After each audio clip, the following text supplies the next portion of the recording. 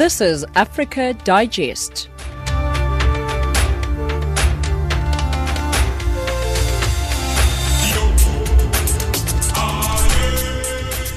(1700 Central African Time). Good afternoon and welcome to Africa Digest. This is Channel Africa from an African perspective. We're broadcasting to you from Johannesburg, South Africa, and we're available on www.channelafrica.co.za. My name is Samora Mangesi, in studio with Jolani Tulo, Nasitle Zuma, as well as Neto Chimani. Top stories on Africa Digest at this hour. Portugal has ordered a freeze on bank accounts held in the country by Angola's billionaire and former First Daughter, Isabel dos Santos. The murder case faced by Lesotho's First Lady, Maesaiah Thabane, plays an integral part in the process to reform and towards stabilizing the country. And all eyes are on South Africa's President Cyril Ramaphosa as he delivers his State of the Nation address. We'll also be having your sporting as well as your economics news later on in the hour. But right now it's time for your latest news bulletin. Here is Jolani Tulo. SABC News, independent and impartial. From an African perspective.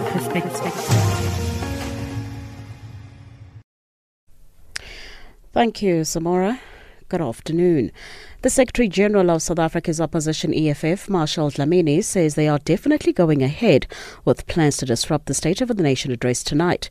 The EFF has vowed to disrupt President Cyril Ramaphosa's speech if he does not fire Public Enterprises Minister Pravin Gordhan by this evening. Thabane says that Gordhan has misled Ramaphosa about the state of affairs at Eskom. Yes, that is the plan, that when we enter the National Assembly, when Cyril starts speaking, we're going to speak and demand of him that he must fire Pravin Gordhan. So that is the plan. Sudan has signed a deal to compensate the families of 17 American sailors who died when their ship, the USS Cole, was bombed at a port in Yemen in the year 2000. This is a key condition set by the US for Sudan to be removed from a terrorism blacklist. It is not clear how much Khartoum will pay. Al-Qaeda claimed responsibility for the attack in which the warship was rammed by a rubber dinghy packed with explosives. The US ruled Sudan was responsible because the two suicide bombers were trained in the country, an allegation denied by Khartoum. Firefighters in the Nigerian city of Abeokuta say they have managed to put out a blaze at the compound where former President Olusegun Obasanjo lives before it reached his home. Emergency services says a storage building was completely destroyed in the blaze, but the main building was reportedly not affected. The cause of the fire is still unclear. Local media have quoted eyewitnesses saying that it could have been caused by a power surge. Ethiopia's parliament has passed a controversial law aimed at curbing hate speech and the disinformation on mainstream and social media. Critics say the law could be used to suppress dissent ahead of a general election later this year. It will be the first poll in Ethiopia since Nobel Peace Prize winner Prime Minister Abiy Ahmed took office in 2018. He introduced sweeping reforms and promised free and fair elections. And finally, the World Health Organization says it's seeking further clarity from China about recent changes to how cases of the coronavirus are being confirmed. The number of cases recorded in China has soared after Hubei province, at the center of the outbreak, started using a broader definition to diagnose people. The BBC's Stephen MacDonald has the story. Officials are saying if you have the symptoms of the coronavirus and a CT scan showing a lung infection, well, that's enough. You don't have to have done the official test, hence the massive jump today. If you look at the jump in deaths, it's also meant, well, hang on, people are saying, how many more people might have died then from this virus? You haven't put in the dead column who maybe didn't go to hospital or didn't get treatment or were receiving treatment, but not necessarily positively identified in this way. So the death toll could actually be much higher than we thought it was. Headlines at 5:30 for Channel Africa. I'm Jolani Tulo. SABC News, independent and impartial. From an African perspective.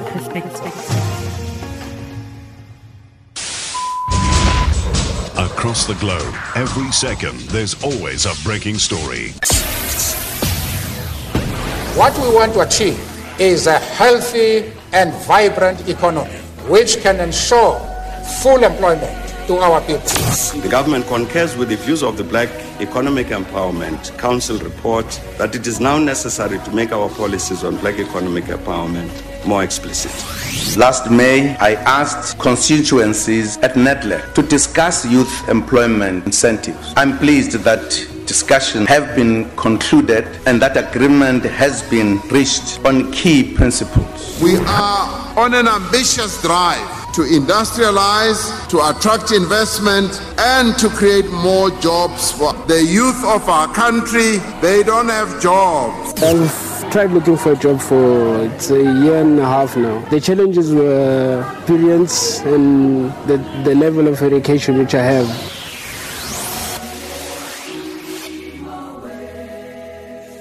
Channel Africa. Portugal has ordered a freeze on bank accounts held in the country by Angola's billionaire and former first daughter Isabel dos Santos, who is accused of stealing state funds to build a colossal business empire. The order was prompted by a request from Angola, where dos Santos has been named as a suspect in a criminal investigation into the misappropriation of funds from the state oil company Sonangol. Dos Santos, whose net worth is estimated at $2 billion, has vehemently denied any wrongdoing. For more on this, Channel Africa spoke to Susana Coroado, the Vice President of the anti-corruption organization Transparency International Portugal branch. At this point, the freeze is a consequence of a request from the Angolan authorities for international judicial cooperation. So there are, so far, as we know, there are no ongoing investigations in Portugal concerning directly Isabel dos Santos. And so this is just international cooperation. What this means is that things are moving forward. We still need to see what will be the consequences in the future, but so far, at least between Angola and Portugal, international cooperation is working, and the investigations are moving forward.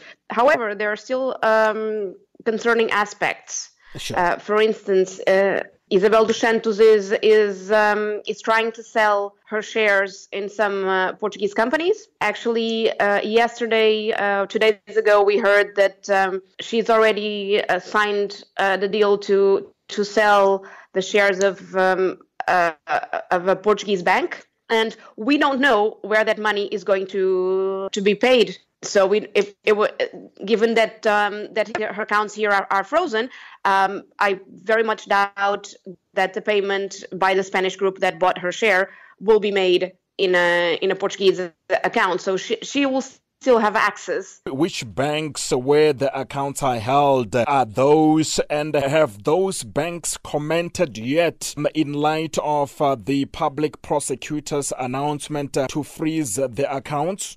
No, and we are not expecting any comments. So the Portuguese public prosecutor issued an official statement confirming the freeze. According to some bank accounts in two different banks, with which she always had some kind of connection. One of them is Eurobic, which is the bank she owned. And so, I mean, this is business as usual.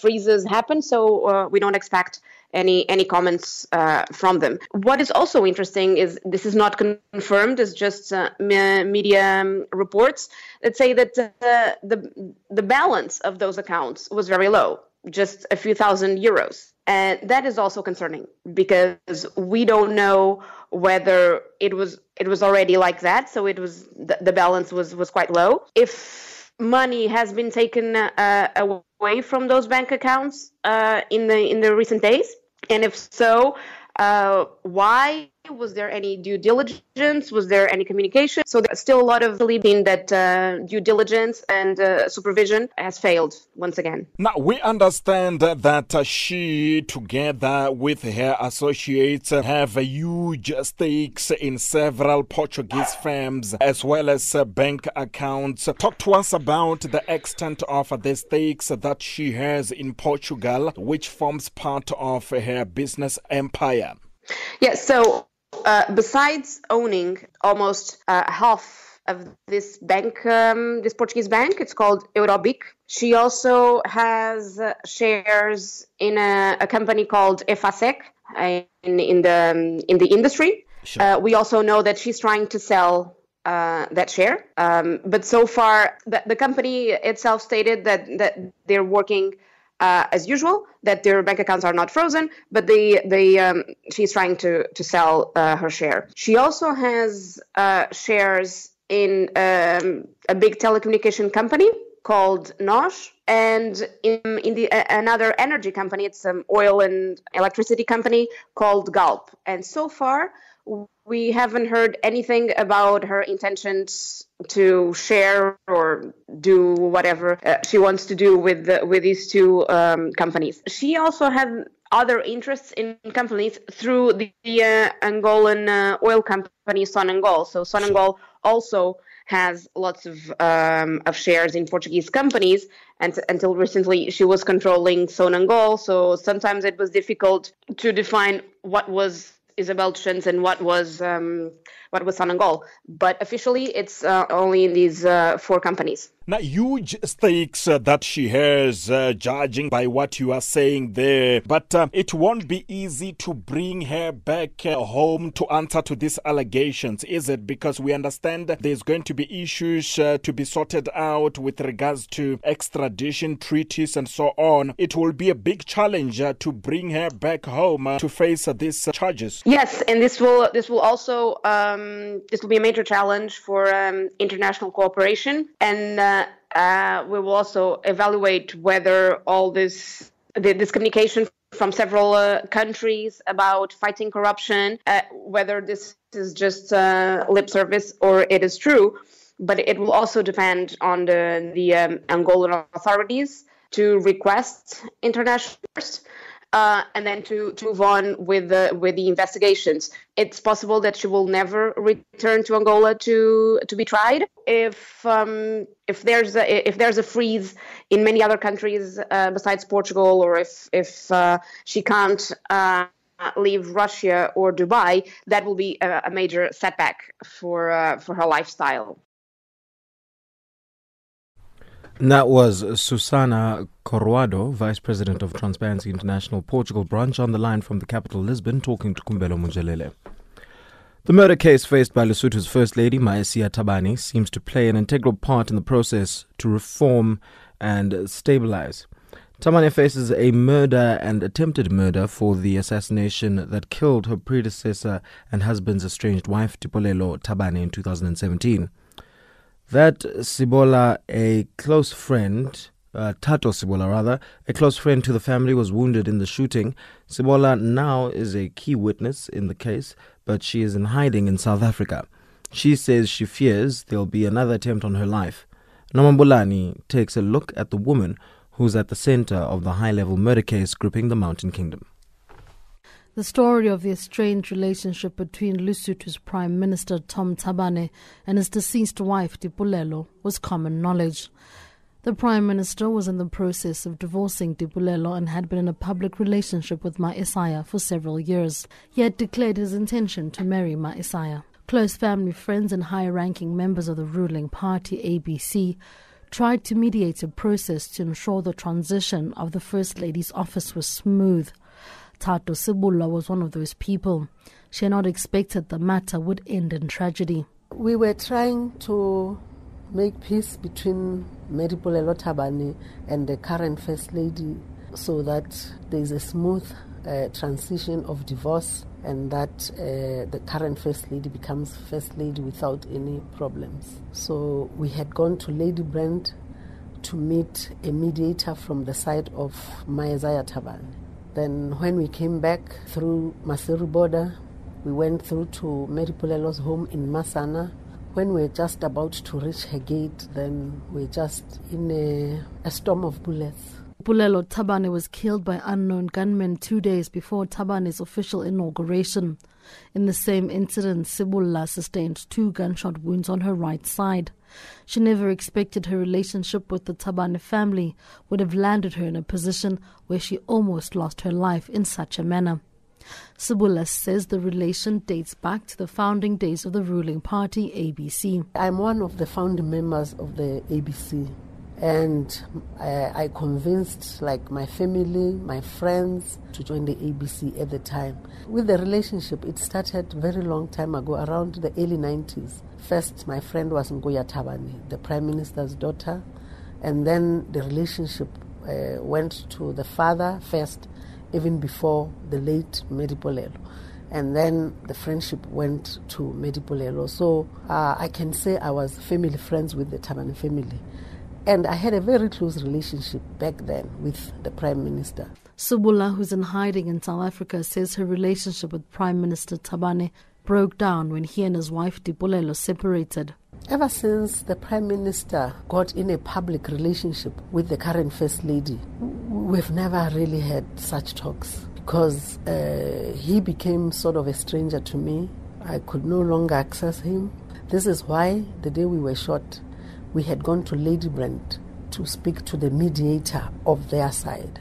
It shows that I no longer had the relationship with access to the Prime Minister, yes. Subula now is pleading with the SADC region and South Africa to apply pressure on Lesotho's government to ensure her safety as the trial unfolds. She has been in hiding without any assistance from a witness protection program or anything similar. Subula is also disappointed that the prime suspect in this murder case was granted bail. She believes Maesaiah's release doesn't give her the confidence that the matter will be tried fairly. I was expecting them to oppose bail too as the state, because we are sort of on the same side, because I'm the state witness besides being the complainant. You see, in this case, I'm two things. I'm the complainant of attempted murder, but I'm also the state witness on murder of Medipolelo.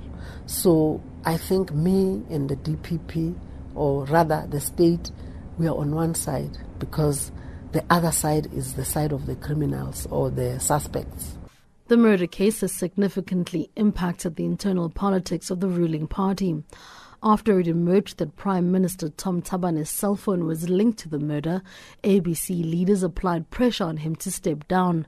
He's agreed to resign, but the timeline is still not clear. Maesaiah Thabane is expected to return to court next week. I'm Noma Bolani in Johannesburg. Across the globe, every second, there's always a breaking story. What we want to achieve is a healthy and vibrant economy which can ensure full employment to our people. The government concurs with the views of the Black Economic Empowerment Council report that it is now necessary to make our policies on black economic empowerment more explicit. Last May, I asked constituencies at NEDLEC to discuss youth employment incentives. I'm pleased that discussions have been concluded and that agreement has been reached on key principles. We are on an ambitious drive to industrialize, to attract investment, and to create more jobs for the youth of our country. They don't have jobs. I've tried looking for a job for a year and a half now. The challenges were experience and the level of education which I have.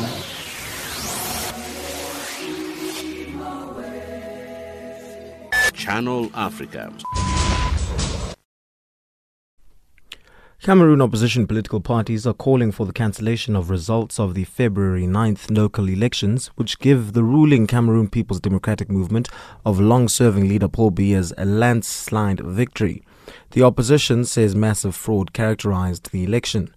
In the meantime, results of the parliamentary polls are still expected. Moki Kinzeka reports from Yaoundé.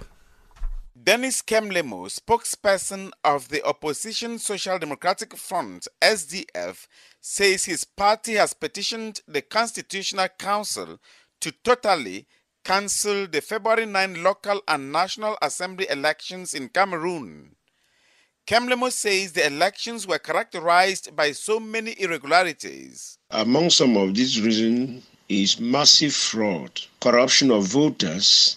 Troops sent from other regions voted on behalf of the local population. Other reasons include gun violence, low voters' participation. And there were also a lot of threats which made some candidates to even desist or withdraw their bids. Kemlemu said besides the petition submitted by his party, individual candidates had also asked the Constitutional Council to cancel the elections in their constituencies.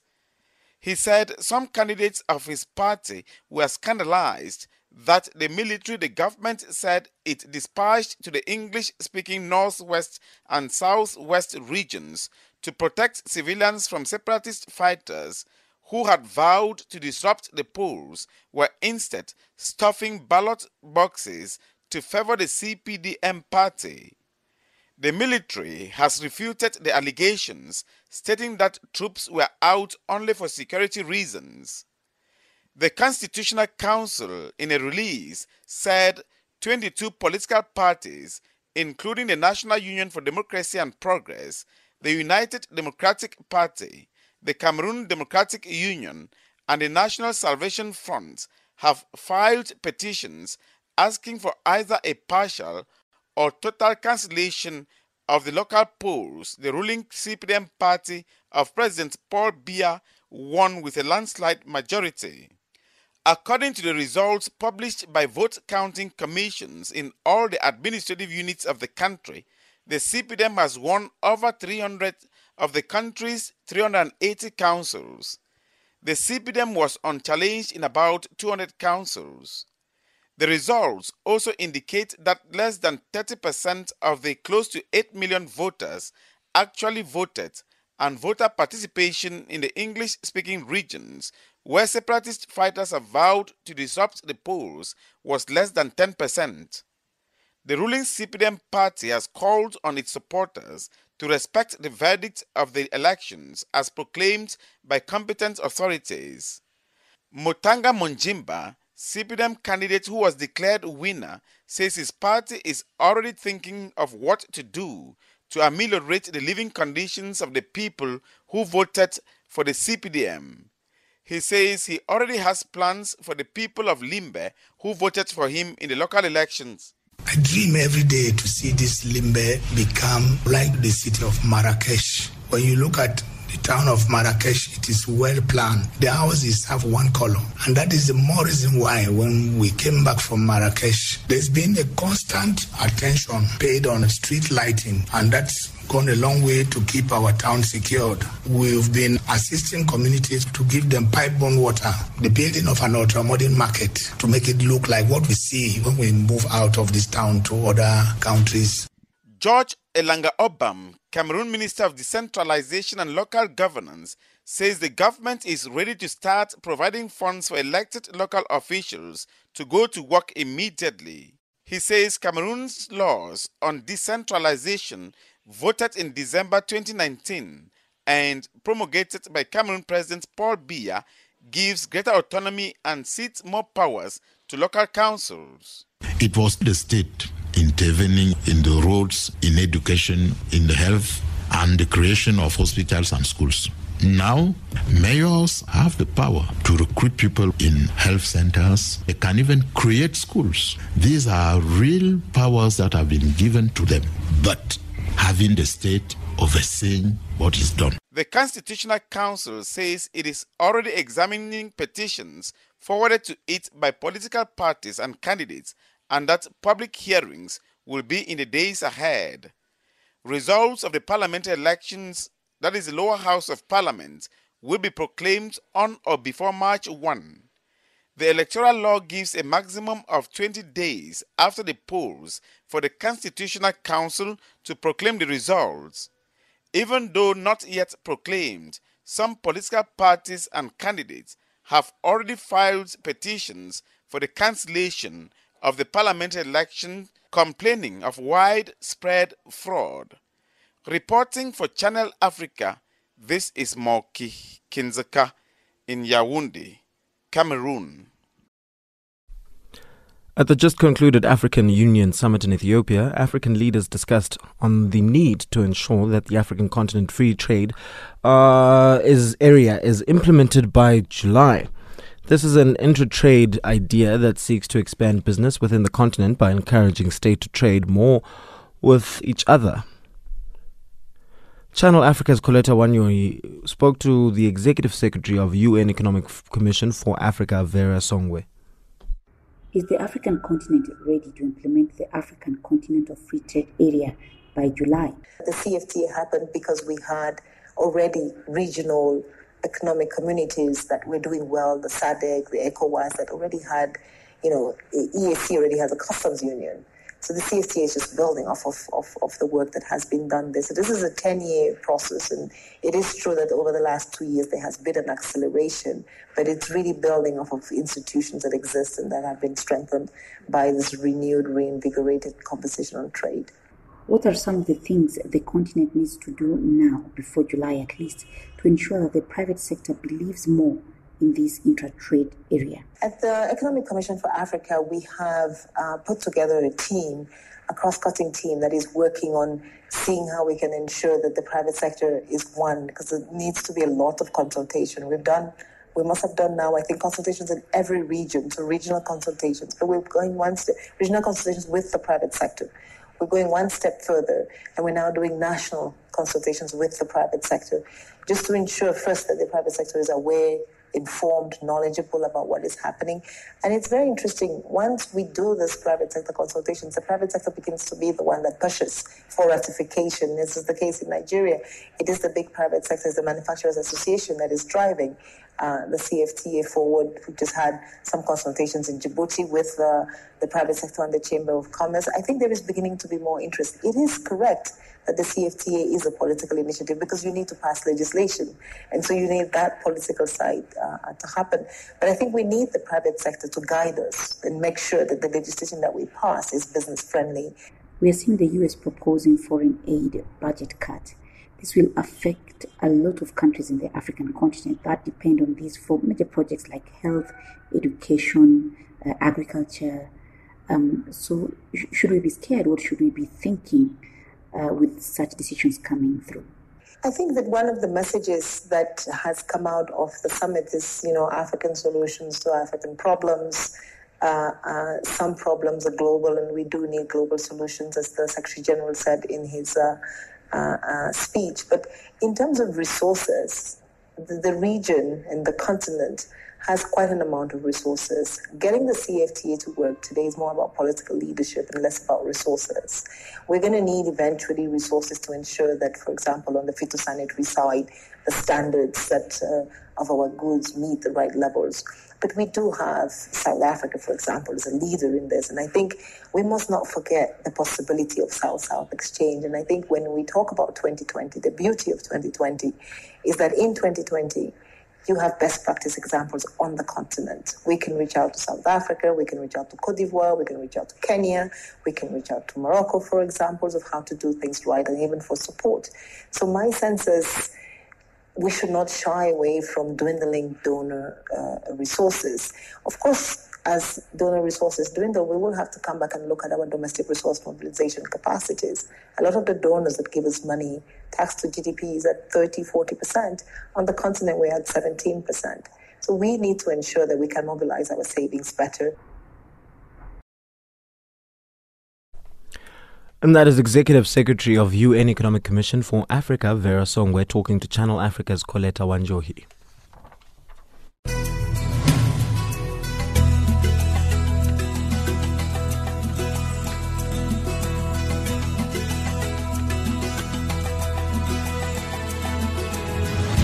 Just a reminder, Spotlight Africa, a feature program that showcases and highlights African issues from an African perspective, can be heard every Wednesday at 1000 hours UCT, with repeats on Wednesday at 2000 hours, Thursday at 300 hours, and Sunday at 1300 hours UCT.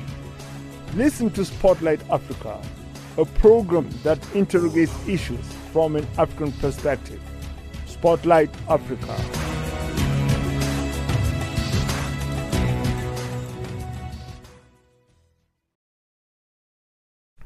Now it's time for your latest headlines. Here is Jwalani Tulo. SABC News, independent and impartial. From an African perspective. Thank you, Samora. Making headlines, the High Court in Lesotho has granted the victim's application to oppose First Lady Maesaiah Thabane's bail. The Secretary-General of South Africa's opposition EFF, Maesaiah Thabane, says they are definitely going ahead with plans to disrupt the State of the Nation address tonight. And finally, Sudan has signed a deal to compensate the families of 17 American sailors who died when their ship, the USS Cole, was bombed in Yemen 20 years ago. For Channel Africa, I'm Jolani Tulo. SABC News, independent and impartial. From an African perspective.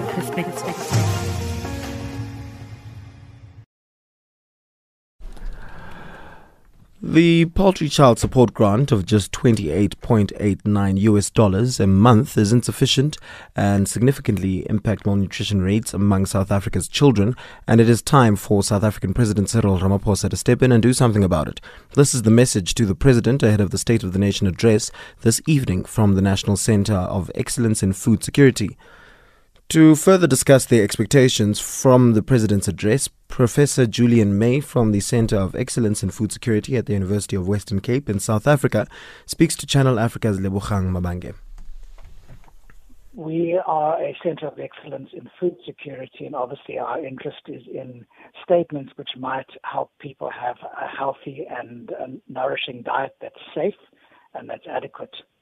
And to be able to do that in South Africa, one of the things that we're going to have to focus on is how to ensure that our children are fed better.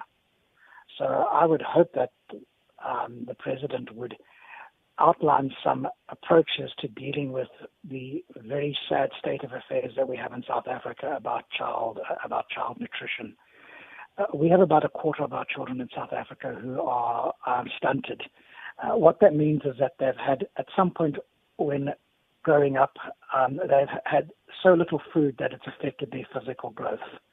And that has quite severe consequences for their future. It affects their immune systems. It means that they're more prone to get unwell. It also means that they might not grow and develop to the potential that they had. And so we need to be thinking about what do we do about stunting among South African children, I believe, as a priority. And talk to us about why you think the child support grant is insufficient. The big issue here is we've adopted many policies that other countries have adopted to try and deal with the disposition of children. We've adopted the same policies as Brazil or Peru. Those countries have succeeded in reducing child stunting as a measure of children's health. We haven't. It's stayed the same for the last 20 years at about a quarter of our children. There are a couple of reasons why 430 Rand is not sufficient. The first is that healthy food tends to cost more than food that is unhealthy. So it's easier for a mum to rather buy food that has high salt or high sugar because the prices are lower than trying to source food that is healthy, such as fresh foods. It's easier to store things that are being processed rather than to store food that is fresh. And so to be able to feed a child properly, you actually need more money than what is being provided by the government at the moment. We know that the poverty line is well above the grant that's provided, and the Pietermaritzburg Community Actions Association regularly puts out a food basket estimate, and it shows that we need far more than 430 Rand to be able to provide a nourishing diet for children. And how much do you think is enough? I understand the President has many priorities to deal with, and I understand that South Africa at the moment is short of financial resources. I would like to see that grant go up to at least above 600 Rand per month, possibly more, possibly to try and double it. And the Centre of Excellence in Food Security also urged the President to support the establishment of a food safety agency and a National Food Safety Institute in order to effectively address the many safety challenges that exist in South Africa's resource-poor climate. Talk to us a bit about that. The issue is As we are trying to feed more and more people, and as we have more people living in urban areas, we need to be aware of the food system that provides safe food. Okay. The outbreak of listeria that we had about 2 years ago, when suddenly we found that the food that we like to consume, polony, was a risk to us, really highlights the need that we need better regulation of food safety. And that's not only in the informal sector where many people buy food, but in the formal sector as well. We need better understanding of how food safety is changing. At the moment, we've just experienced the warmest January ever, and with climate change, I think we can expect more food safety risks and risks that we don't at this stage understand. And you also stated that there's an alarming state of hunger and food insecurity among students and tertiary institutions in the country. How do you wish the government could deal with that issue? Here we need to start thinking about ways in which we can provide healthy food at university campuses at low cost, and also food parcels for students who simply aren't able to afford food. It's ironical when, as a white student growing up in apartheid South Africa, the residences at my university provided food to students, and they ensured that the diet that students had was healthy. Nowadays, very few universities are able to do anything like that, and so we expect students to firstly have the knowledge to be able to cook their own food and to find and prepare healthy meals, and secondly, to have the resources. And I think we know now from research that we've been doing that we have a very high prevalence of hunger among students, and importantly, we have a high level of unhealthy eating, that students also are resorting to convenience foods because they don't necessarily have the money to be able to buy healthy foods, or not necessarily have the skills to be able to prepare such foods. So I think there's lots of things that could be done, both providing resources as well as providing people with learning the capability to be able to eat in a healthy manner.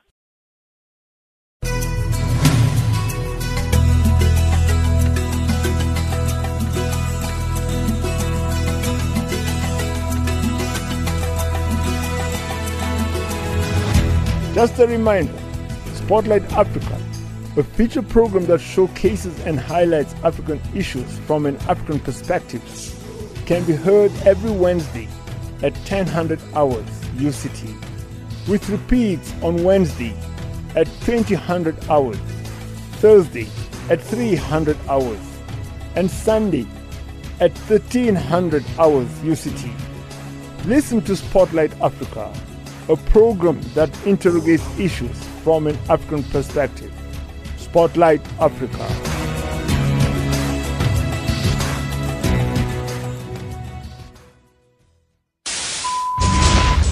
Across the globe, every second, there's always a breaking story. What we want to achieve is a healthy and vibrant economy which can ensure full employment to our people.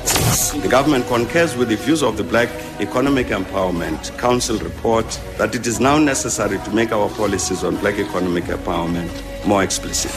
Last May, I asked constituencies at NEDLEC to discuss youth employment incentives. I'm pleased that discussions have been concluded and that agreement has been reached on key principles. We are on an ambitious drive to industrialize, to attract investment, and to create more jobs for the youth of our country. They don't have jobs. I've tried looking for a job for a year and a half now. The challenges were experience and the level of education which I have.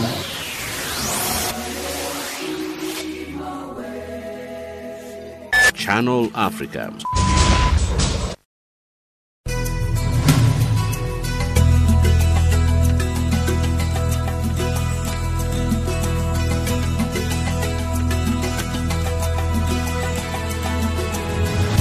Just a reminder, Spotlight Africa, a feature program that showcases and highlights African issues from an African perspective, can be heard every Wednesday at 1000 hours UCT, with repeats on Wednesday at 2000 hours, Thursday at 300 hours, and Sunday at 1300 hours UCT.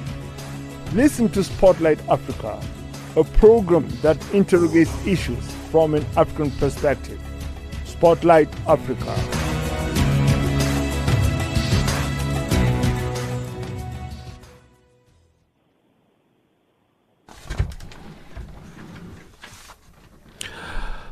The average fertility rate in South Africa is on the decline, in line with the global trends. A United Nations report has noted that fertility rates in the country for 2020 are projected at an average 2.3 children per woman, slightly lower than the global average of about 2.5. To discuss this further, we're joined on the line by Dr. Francis Patterson, a urogynecologist at the Urology Hospital in Pretoria. Doctor, thank you very much for joining us. Now, what is infertility and why is it on the decline globally and in South Africa specifically? So, infertility is quite a difficult term because it's quite, it's quite stigmatizing. But basically, it's a medical term describing people who are having difficulty falling pregnant. And all right. And what are the main symptoms and causes of infertility? So you have to look at the couple as a whole. Obviously, there's factors, there's female factors and there's male factors. On the male factor side, obviously, the most important thing you need to look at is the sperm. So we need to look at the quality, the quantity, all of those kind of things. And obviously, on the female, in terms of female factors, we look at structural causes. We can look at the way the quality of the eggs, the way they move through the tubes. There's lots of different factors that can. And when we speak, because you've said now that it can be both from male side and the female side, how does it affect men and women individually? You mean psychologically or emotionally? Holistically. So, obviously, I think, everybody is different and everybody, experiences these things differently. But I think whether you're male or female, we expect when we grow up that we're going to find somebody who loves us and who we love, and we expect that we are going to be able to, get married to that person and have children with them. And I think as a person, it's quite ingrained in us to expect that and to want that as a basic human right. And I think it can be a massive disappointment when you find out that isn't the case, or that you need help to fall pregnant. And how will one know if they're infertile, and who should they see if they suspect this? So it depends on your age. If you've been trying to conceive regularly at the right time and you're under 35 for over a year, then you should try and contact somebody. Your first port of call would be your gynecologist, your regular gynecologist, for a structural scan and a checkup, and they can do some blood tests, and they can also do a test of the sperm quality, etc. And then you may need referral on to a urologist if it's a male factor, or to a fertility specialist if it's a female factor. Now, doctor, what I'm hearing is that we need to kind of wait to and go through the motions first to find out. Is there no way to maybe find out before trying to get pregnant? Over 35, obviously you're not going to wait as long. You're going to wait 6 months. But really, the best test of whether everything is going to work is to try. And it seems almost a bit redundant to go to a gynecologist and have all these kind of invasive tests and expensive tests when you're not even sure that there's a problem, if you know what I mean. You're welcome always to go to your gynae. It's a very good idea to get a prenatal checkup to make sure that you're immune to rubella and other things that we check before you're pregnant, discuss pre-pregnancy regimes, all of those kind of things. But a specific fertility check before you've even started trying, I would say is not really necessary. All right, doctor. Thank you very much for joining us. You're so welcome. Thanks so much for having me. And that was Dr. Francis Patterson, a urogynecologist at the Urology Hospital in Pretoria, South Africa, talking to myself, actually, right here on Channel Africa. from an African perspective. The time is now 17:44 Central African Time. Here is Nosihle Zuma with your latest economics news.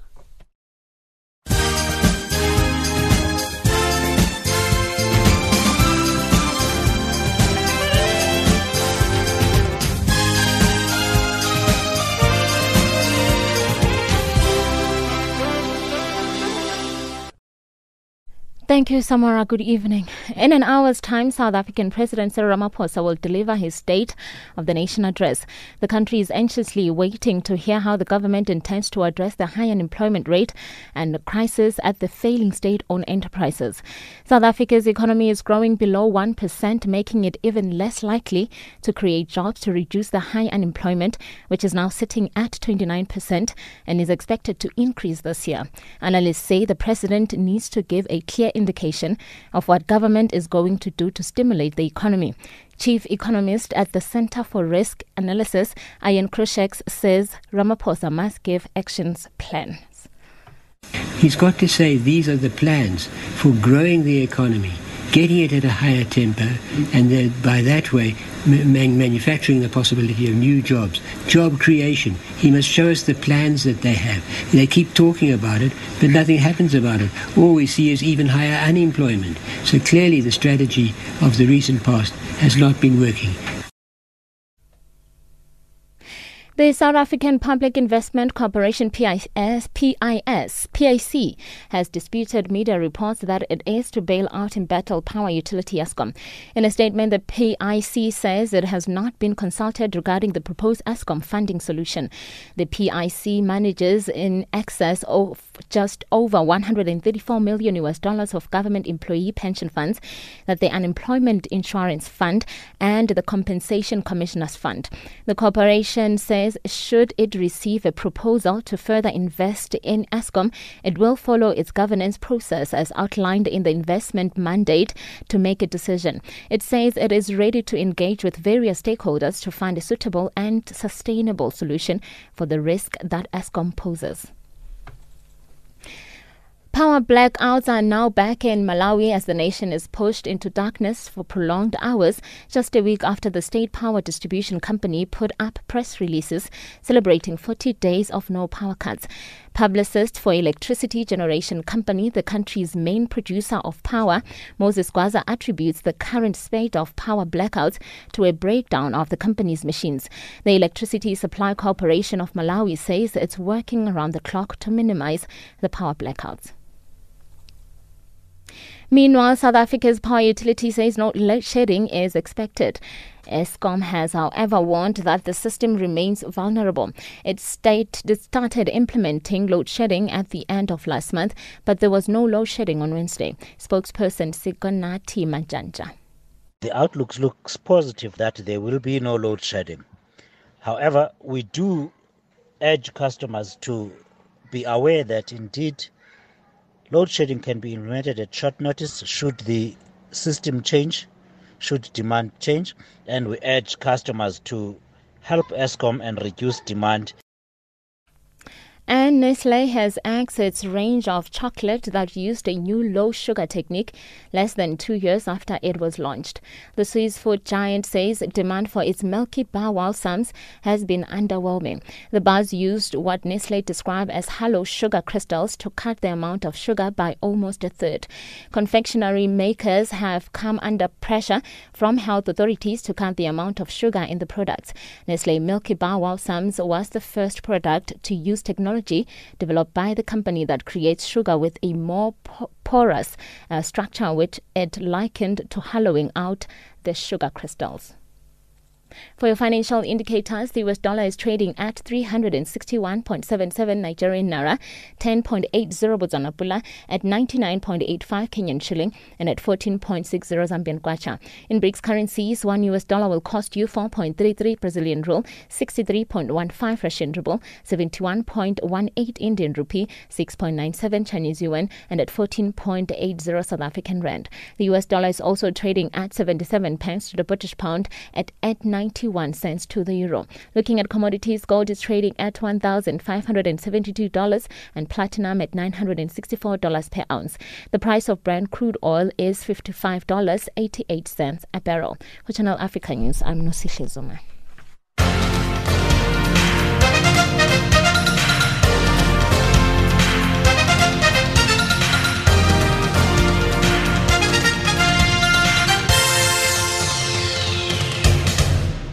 With the latest Channel Africa sports news at this hour, I'm Neto NETO Chemani. From the sports desk, a very good evening. Starting off with football news. Zimbabwe's Barberfields Stadium faces another rigorous CAF test in 2 weeks' time, and if the stadium fails to satisfy the inspectors, Zimbabwe's senior men's team could be forced to play their next 2021 AFCON qualifier on neutral soil. Although the test is meant to give the inspectors an idea of the country's preparedness ahead of the start of the 2022 World Cup qualifiers in October, their assessment will also cover the 2021 AFCON matches. As shown in their past assessment, once a stadium is deemed unfit, it is barred from hosting all international matches. Already the National Sports Stadium, Rufaro and Mandava have been barred by CAF from hosting international matches. The Warriors are set to take on the Desert Foxes of Algeria, the defending African champions in a 2021 AFCON qualifier next month. Barberfields received a partial clearance to host international matches, with the inspectors demanding that the floodlights at the stadium should be improved, or else it could be condemned. Since their last visit, nothing has been done to improve the floodlighting system at the stadium, and this has triggered fears within the ZIFA leaders they could get another negative report. On to tennis news.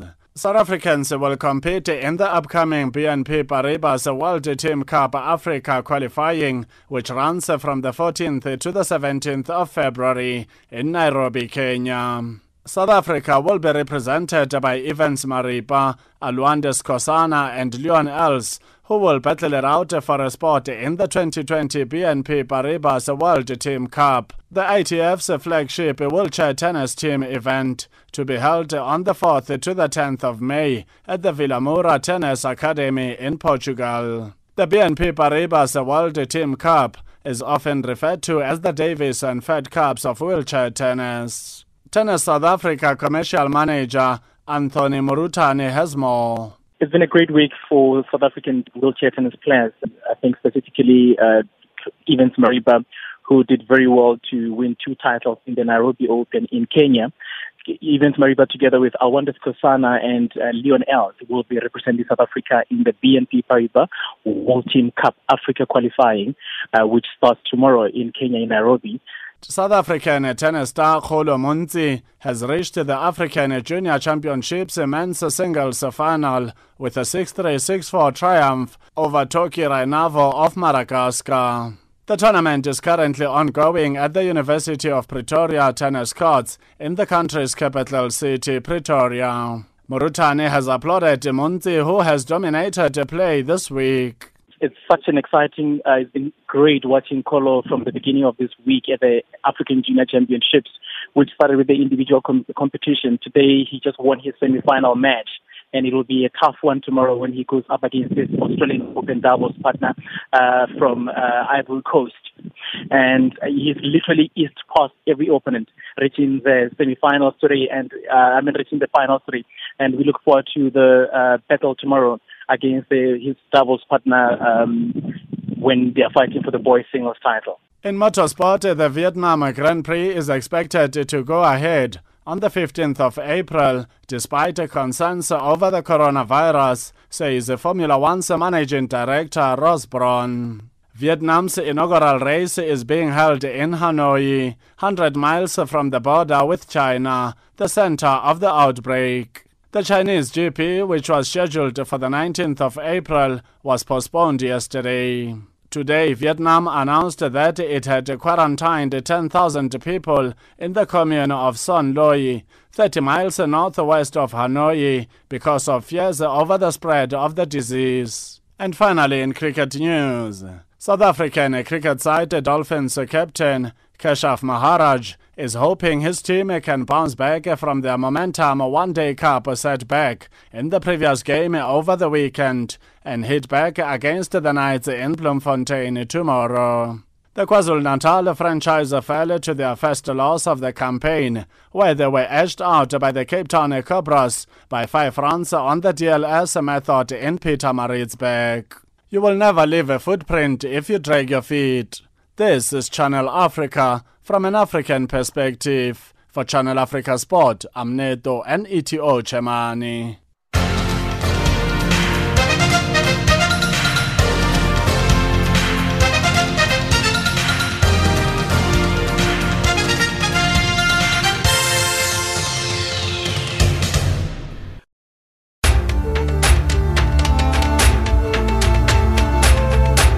This is Africa Digest.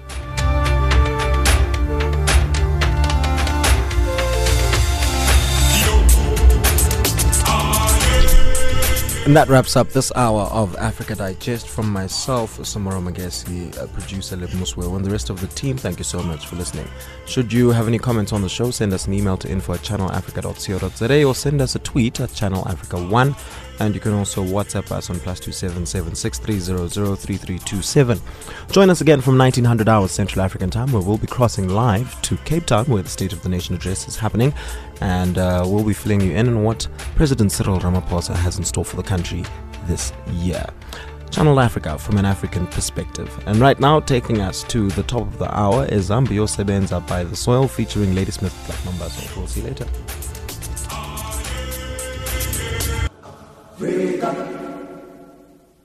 Come